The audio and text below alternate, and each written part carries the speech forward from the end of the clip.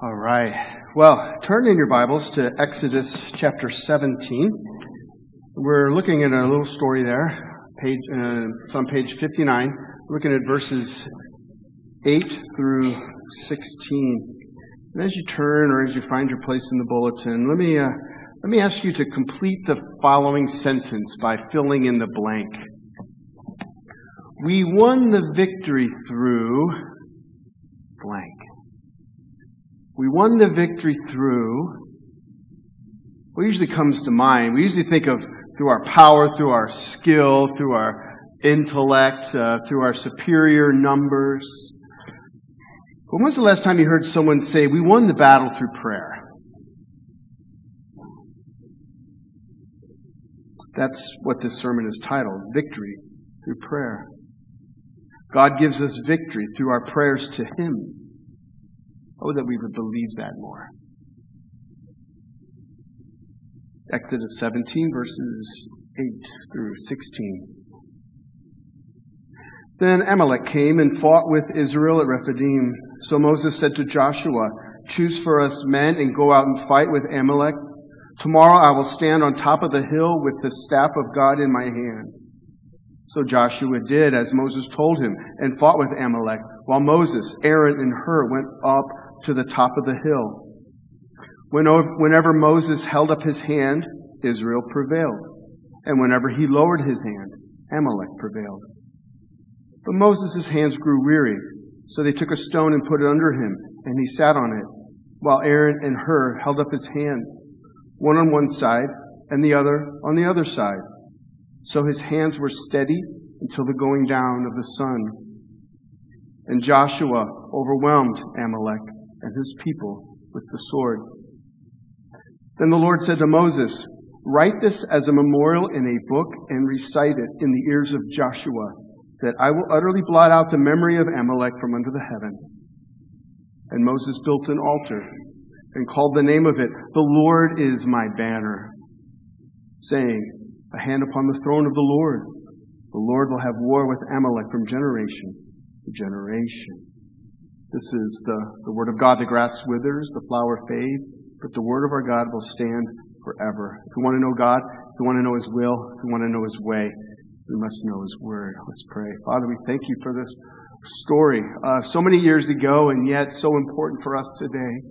We see a true beauty in this story, that You are a God who is eager to hear our prayers. Oh, that we would believe that. Oh, that in this hour Your people would be transformed more and more into people who seek victory through prayer. Prayer to the throne of grace, where You are eager to listen and to provide for Your people. For now, be with us by Your Spirit and impart this truth to us, that we may walk with great strength and fortitude in the grace You give us. Amen.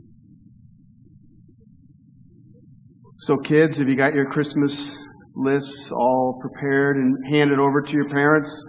You're running out of time, right? Hopefully it's been done by now. Parents, how you doing with those lists? All right, kids are looking at their moms and dads. How are you doing with those lists? You know, one of the gifts of being a parent, one of the joys of being a parent is being able to give good gifts to our kids. Not to spoil them, but to show them our love and our care for them. You know, this is exactly what Jesus says of our Heavenly Father. He says He enjoys giving good gifts. He enjoys answering our requests. The story that we read highlights this truth, that God answers prayer. This story is about the importance of prayer. Prayer is not to be an occasional reality. Why? Because as we see with these ancient people, life is full of battles. Battles between good and evil. And God's people feel the brunt of it. And so we see in this passage a battle where enemies appear out of nowhere and threaten God's people. And then we see how Moses responds with hands lifted high. He intercedes with prayer for his people. But Moses' hands grow tired, right? And he falters. And yet he shows us this truth that though he is weak, God is strong. We too face battles, not only physical, but also spiritual and emotional and relational battles. And we too can tire and grow weary. We can even wonder if our prayers are serving any purpose. But what Scripture presents us this morning is this truth. Because the victory belongs to the Lord, we are to call upon His name in prayer. That's what we're going to look at here this morning. We're going to divide our time into three areas. First, we're going to look at the battles we face. Then we're going to look at the throne of grace. And now watch what I'm up to. And God's promise to erase. All right? Sounds confusing there. It won't be once we get to the end. First, because of the battles we face, we are to call upon the Lord. You know, I think some of the best stories in life begin, there we were, just minding our own business when all of a sudden, you like those stories, don't you? Well, we got one right here. There they were, the Israelites, just filling up their canteens and minding their own business. Then all of a sudden, verse 8, then Amalek came and fought with Israel at Rephidim. Remember, Rephidim means what? Resting place. Yeah, right. Who is Amalek? Amalek was the grandson of Esau. Remember Esau? He was the brother of Jacob and Esau.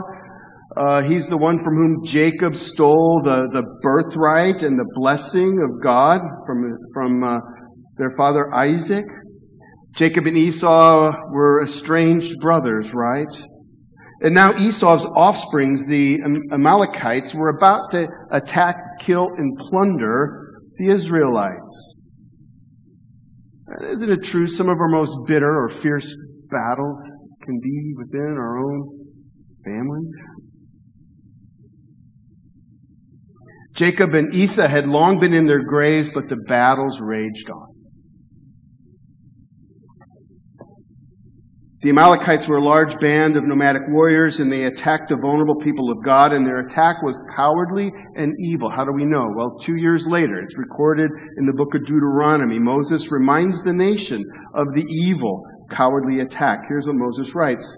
He says to the people, remember what Amalek did to you on the way as you came out of Egypt, how he attacked you on the way when you were faint and weary, and cut off your tail, those who were lagging behind you, and they did not fear God. The attack was unprovoked, and they attacked the weak and helpless stragglers at the back of the caravan. Rather than manning up in real battle, they preyed on the defenseless women and children. So Moses readies his people for battle the very next day. These are the facts on the ground. Now, what are the facts up in heaven? From God's perspective, this physical battle has spiritual causes. The Apostle Paul, many years later, writes of spiritual battle in his letter to the Ephesians. Many of you are well familiar with this statement. Paul writes, for we do not wrestle against flesh and blood, but against rulers, against the authorities, against the cosmic powers over this present darkness, against the spiritual forces of evil in the heavenly places. The battle at Rephidim was physical in nature. People bled and died, but underneath it all was a spiritual battle, a cosmic battle between good and evil. Our lives are full of battles, all different kinds of them. Some of them are physical in nature, but ultimately they're spiritual in nature. Our battles at school or at work or in our homes. But even closer, is it not, the battle within our own souls, the temptations and the struggles that we have as we seek to honor Christ with our lives? As battles come, we must first recognize our circumstances. The Amalekites began by attacking the weak and weary stragglers at the end of the caravan. And Moses was wise and thoughtful. He saw the threat, and he resolved that the enemy must not gain victory. Let me ask you, do you have eyes to see the spiritual attacks upon your own soul?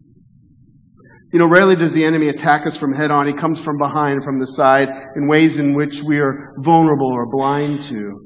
He is crafty. As Jesus says, Satan is the father of all lies. His tactic is to get us to doubt or deny things. Perhaps even for you to deny the fact that he even exists. If you don't think he exists, he's been successful.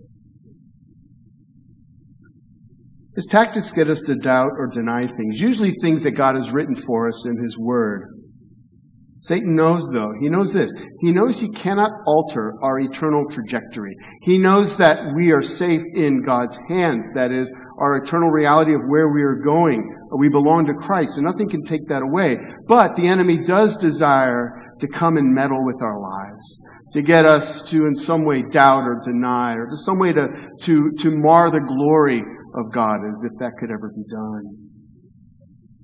So let me ask you, what are the sinful areas in your life that you tend to downplay or ignore or cover up? Maybe it's greed or lust, or maybe you got an anger issue, selfish or pride, or maybe love of possessions. There has to be something. Until Christ comes again, there is something in our lives that Christ would have us to work on, to battle against. You know, for me, it's pride. Self-sufficiency. Yeah, I want to appear to others as if I've got it all together. Look at that Mark Middlecoff. Boy, he sure is sharp. He never drops the ball. I'm glad he's leading us. Dang, he's good.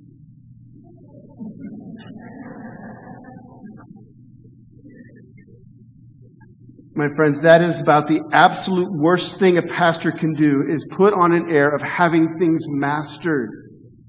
I don't have things mastered. I'm a sinner saved by grace.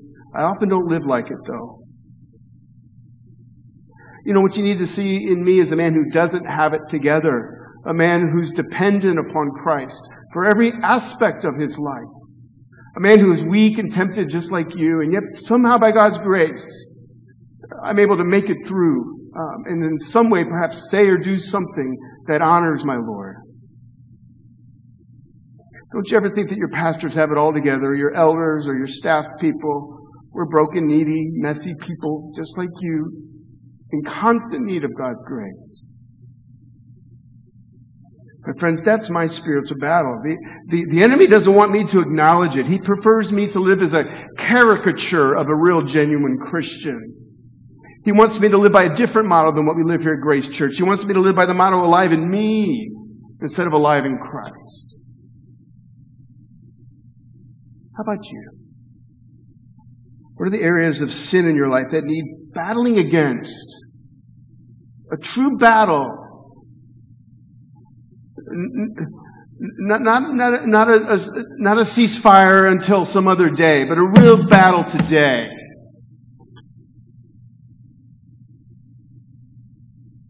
Do you understand that the fact that you downplay these areas in your life is in fact a sign that you need help in this spiritual battle? You cannot do it alone. So because of the battles we face, we are to call upon the Lord. Now let's see that because of the throne of grace, we are to call upon the Lord. You know, I think step one is to recognize the battles that we're in. But then what do we need to do? We need to bring them to the throne of grace. You know, the way of the world is, okay, I've got some things to work on. Now you just watch me. I'm going to fix them. I'm going to watch a TED Talk, and I'm going to be a better person. Nothing against TED Talks. But, you know, TED Talks, Ted has a lot to give to Jesus. You know, Jesus is the one who gives us, he's the one we're to call upon. He's the one who gives the victory. And so we're to bring our needs to the throne of grace. That is to pray to our Heavenly Father that He would lead us in victory. That's what's happening in our story. Look at verses 9 through 11. So Moses said to Joshua, "Choose for us men and go out and fight with Amalek. Tomorrow I will stand on the top of the hill with the staff of God in my hand." So Joshua did as Moses told him, and he fought with Amalek, while Moses and Aaron and Hur went up to the top of the hill. Whenever Moses held up his hand, Israel prevailed. Whenever he lowered his hand, Amalek prevailed. What's going on here? Well, it's the first time we meet Joshua. Joshua's a cool dude. We're going to read more about him later in Scripture. His name literally means the Lord is salvation. Wow, what a name, right? That's Jesus' name too. Joshua, Yeshua. For now, he's Moses' trusted field commander in battle, and he has one day to muster an army out of weak and wearied men. Moses says, I'm going to go up to the top of the hill, all right? You guys have fun down here. I'm going to go to the top of the hill. Temptation, like when you see a leader do that, you're like saying, all right, he's making us do the work. Look at him. He's running off. He's going to go climb up to the top of the hill. How's that going to help us? Well, it does help. Moses' role is to be an intercessor, to pray. Joshua's role is to go and fight. Listen, we must have both in the battles that we face. Joshua must go and fight, and Moses must raise up his hands in prayer. And what's the outcome? Whenever Moses' hands were held up, the Israelites prevailed. Whenever his hands came down, the Amalekites prevailed. You know, God could have totally worked out things differently, right? But what he wanted to demonstrate, right? Because everyone's looking. They're like, look, his hands are up. We're winning. His hands are down. We're failing, right? Everyone's watching. What does God want to demonstrate? He wants to demonstrate to his people and to us today that there is power when God's people pray. There is power in prayer. Now, first, this isn't praying to God and then sitting on your hands. You know, so many Christians say they're praying to God to make his will known regarding all kinds of things. They pray and then they sit on their hands. God, I'm barely making ends meet. I need a job. Will you give me a job? And then they sit on their hands and they don't fill out a resume or do any networking, right? Or we say, Lord, you know, my marriage is rough. Please fix it. But they don't lift a finger to have God change anything in them, let alone seek to be peacemakers in the house. So we're to pray and we're to move out in faith and then we're to battle for the desired outcome. That's what we see here. Now, how does this truth challenge you? Is there perhaps anything you're sitting on your hands regarding in your prayer?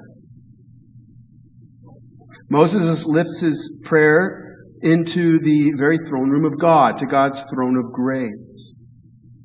Much later in the book of Hebrews, the writer describes Jesus on the throne, and this is a wonderful passage in Hebrews chapter 4. For we do not have a high priest, that's Jesus, who is unable to sympathize with our weaknesses, but one who in every respect has been tempted as we are, yet without sin. Let us then with confidence draw near to the throne of grace. Why? That we may receive mercy and find grace to help in the time of need. My friends, Jesus is risen. He is ascended. He's on a throne in heaven. He is eager to hear your pleas. He's ready and willing to sympathize with your weaknesses. He's a man who's experienced sorrow and rejection and bitterness and mocking and cruelty, yet without sin. Do you think he knows how to listen to your prayers? He does. He understands our weaknesses. Therefore, we're to pray to him on his throne with confidence. That is what God was demonstrating to his people all those years ago when Moses lifts his hands in prayer and the battle is being won, and then when he lowers his hands in prayer, the battle is being lost. It's that simple. And all of Israel saw and should have understood. I think the application for us doesn't get any clearer. God answers prayer. Prayer moves the heart and hands of God. That is what God wants us to take from this passage. Now, do you believe this? You know, I spent time this week thinking about all the things that I and my family and this church do not have because of my lack of prayer.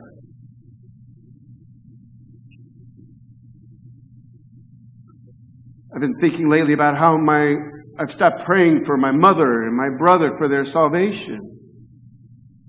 And I've even actually stopped actively sharing the gospel with them. How about you? What are the things that you've given up praying for? Or what are the victories that you're perhaps forfeiting because you do not approach the throne of grace? I'm not saying this to weigh heavy on you. I'm just trying to show you the reality. James says that we do not have because we do not ask. It's as simple as that. It can feel overwhelming, can't it? Like Moses, we can feel too weak to shoulder the burden of prayer. Thankfully, Moses models for us our need for others to come and to shoulder that burden with us. Verse 12 and 13. But Moses' hands grew weary, so they took a stone and put it under him, and he sat on it. While Aaron and Hur held up his hands, one on one side and the other on the other side. So his hands were steady until the going down of the sun. And the battle was won. Moses was a man of great prayer, and yet Moses became weak in prayer. Friends, this is not our struggle too. Prayer can be wearisome, especially some of these things you're praying for. You've been praying for years. Maybe you've slacked off. I remember praying for my father for his salvation for years and years and years. Finally, he came to know the Lord. Everything's in God's timing. We become weak in prayer. It's not just our struggle. Jesus' own disciples had that struggle too. So we're in good company. How do we know that? Remember when Jesus went into the garden on the very last night, he asked his disciples, can you just please stay up and pray? And they didn't. They let him down. And he said, the spirit is willing. The flesh is weak. Our spirits are willing. I don't think there's a single person in this room who doesn't want to lift up all kinds of prayer requests to the Lord. We're just weak. And our Lord knows that. Isn't that wonderful? Moses' weakness demonstrated at least two things. One, his weakness served to magnify God's glory all the more. What did it do? It showed Israel that Israel was victorious, not because Joshua was a military genius, or because Moses was a man of perfect prayer. But why? But because God led the fight. Phil Ryken, who I'm indebted to a bit this morning, he writes this. Here's what he said. He writes, Moses was only a man. And when the Israelites recounted the day's events, like later in the day, like, oh, God, you see what happened? They did not praise Moses' power in prayer. Instead, they said something like this. Did you see that old Moses up there today? Frankly, I wasn't sure he's going to make it.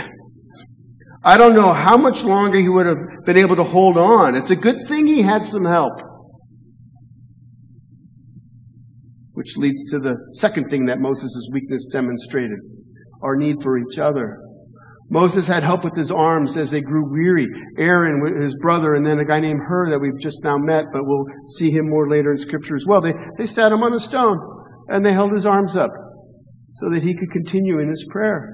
But friends, this is a picture of corporate prayer. Don't let that word scare you off.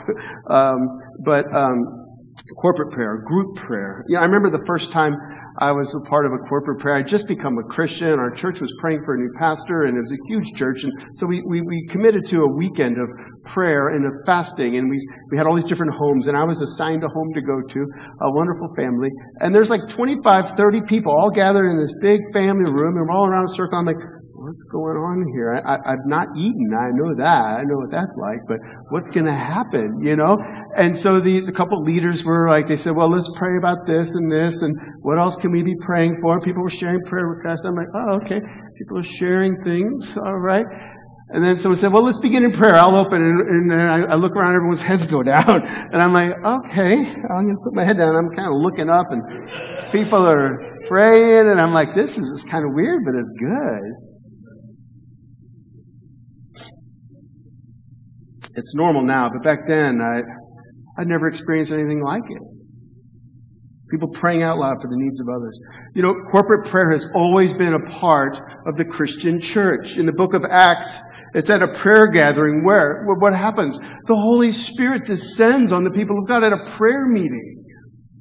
The early church also met in the temple to pray. They met in people's homes to pray. And we know that we're to gather in prayer partly because Jesus promised that wherever two or more are gathered, He'll be there with them. But we also know that we're to gather in prayer because of our own weakness. We need help to lift up our hands, so to speak. You know, there's nothing like being surrounded by brothers and sisters who are praying for you. I've experienced this many times. You know, maybe some of you are like me. I feel like maybe people shouldn't make such a fuss about me, you know? Go ahead and pray. Oh, you want to pray now? Okay. Oh, I'll sit. You're going to put your hands on me? All right. People making a fuss about me. But I've come to realize some of the most beautiful moments is when godly men and women lay their hands on you and pray for you. It's a beautiful thing to behold. Grace Church, let us be known as a praying church. First and foremost, what do you know about that church on the corner? Well, I hear they pray a lot. Amazing things happen.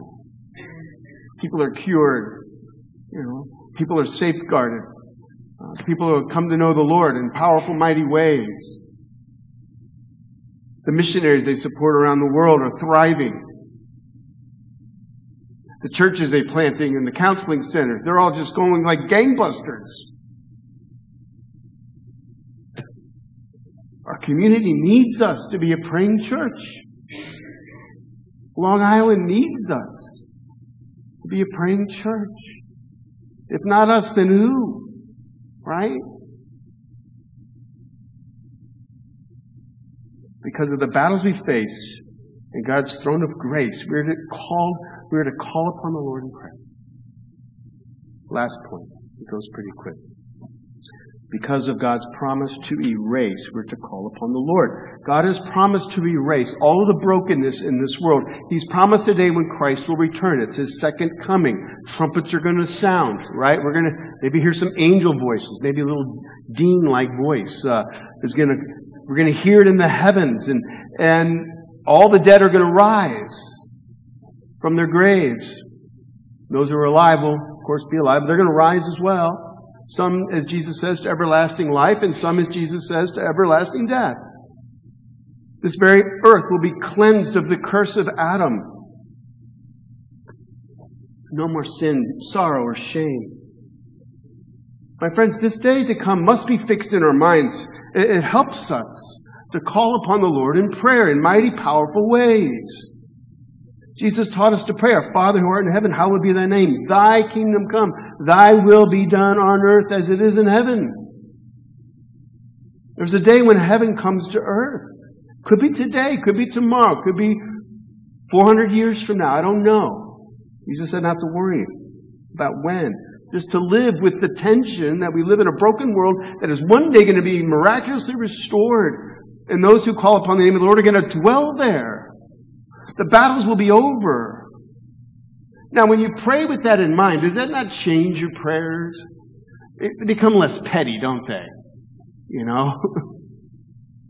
Our prayers become powerful. And that's what we see here is Moses is being shown a sign that that day when God erases all things is to come. Verses 14 through 16, God asked Moses, He says, Then the Lord said to Moses, Write this as a memorial in a book and recite it in the ears of Joshua, that I will utterly blot out the memory of Amalek from under the heaven. And Moses built an altar, and he called the name of it, The Lord is my banner, saying, A hand upon the throne of the Lord will have war with Amalek from generation to generation. God tells Moses to write everything down that just happened. Now, what was it that Yahweh, the Lord, instructed Moses to write so that Joshua would know it? He's supposed to write down that God says He's going to utterly blot out the memory of Amalek. In other words, these people who attacked you, these evil people who came along and they tried to grab your stragglers and steal from you and kill, there will be a day when they no longer exist. God's judgment will come upon them. Until then, there will be war from generation to generation. How did Moses respond? It's like, that's beautiful news. Thank you. Let's worship. He sets up an altar. And he calls the altar, in English it says, the Lord is my banner. In Hebrew it's Yahweh Nissi. Yahweh, the Lord. Yahweh, the Lord is my banner. A banner is a pole used in the military, in the army. It's a standard pole with a insignia on it or words on it. And when I was in the army, we had one and you had to walk around with it, right? So, but in the heat of the fog of battle, You knew you were in the right place when you're able to look up and you're to see the standard pole with the banner on it. You knew you were where you were supposed to be.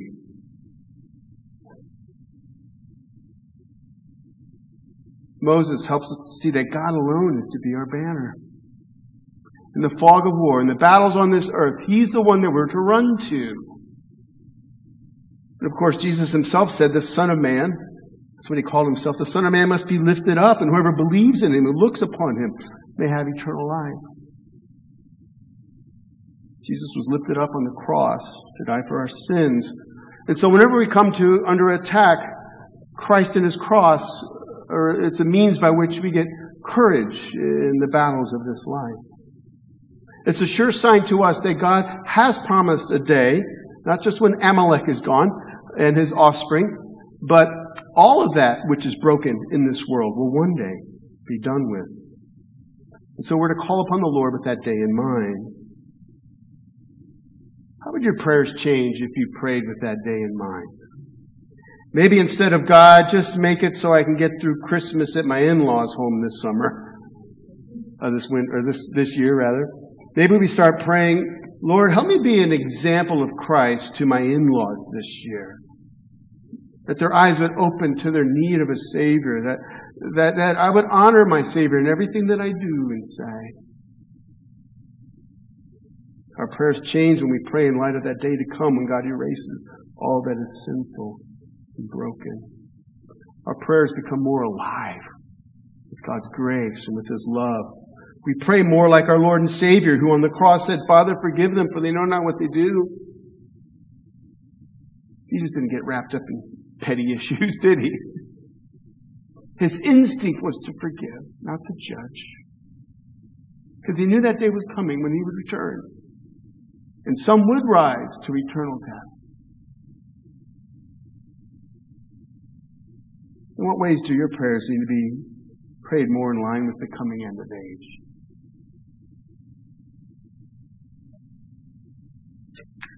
So this morning we've seen that the victory belongs to the Lord. Therefore we're to call on Him in prayer. A couple of points of application before we gather at the Lord's table. Will you pray for me that I would live a powerful, courageous, self-sacrificial life for my Savior here at this church? And when you pray for yourself, that you would be a person who's more vulnerable, more willing to say, you know what? This is an issue and I'm done with it. I'm done with the ceasefire. I'm going to battle this out. Will you come alongside me? Will you pray with me? And we gather every Sunday, or every month, the first Sunday of the month, for a corporate prayer here at Grace Church. It seems like just something on the calendar, but it really is most important. The most important thing we can be doing is praying. At that meeting, you get a long list of all kinds of things to pray for. We don't even get around to praying for all of them, but you get to have it for the rest of the month to pray on your own. Maybe join our email prayer list. We've got one. You can just take the connection card out and say, put me on the email prayer list. 2, 3, 4 times a week, you get an email sharing with you some issue or concern or struggle or problem that someone in our church is facing. And guess what? People pray for it. And then they're able to talk to you later about it. Say, hey, how are things going? I've been praying for you. And lastly, if you'd like prayer, I put this in this morning after I found out Rob Maimoni was going to be our liturgist instead of Bob Cathell. If you would like prayer this morning, one of our elders, Rob Maimoni, will be available right up here for prayer. He loves to pray. He'll pray for you. So, my friends, there are battles that we face, battles to endure in difficult relationships and circumstances, battle to overcome the sin in our lives, battles to die to self and to come alive in Christ Jesus. And because of these battles, we are to be a people who cry out to our God in prayer. And we know that God is on His throne, and it's a throne of grace. He welcomes us to come in confidence. And He knows that He has mercy for us, for all who seek to Him. And we've come to see that God gives us a promise that captures our mind, a day to come when He makes all things new, a promise to erase all that stains this world, a problem for a kingdom, a promise of a kingdom to come. My friends, the Lord is our banner. And so in the fog of battle of life that we face, let us run to Him in prayer. Let's pray. Father, it really truly is a privilege to pray. The heavens are thrown wide open, not because of the fact that we're good people or good prayers. The heavens have been opened up because your Son came to do that for us. He's the far greater Moses, the one whose arms don't weary on the hill of heaven. He's eager to hear our prayer requests. And we pray now that we would be a people who pray, who really truly believe. Help us. We're weak. We're not, times we're just not good at it. We're thankful that there's grace for when we fall short. As we gather around this table, may we receive the mercy we need and the grace we need to endure. Amen.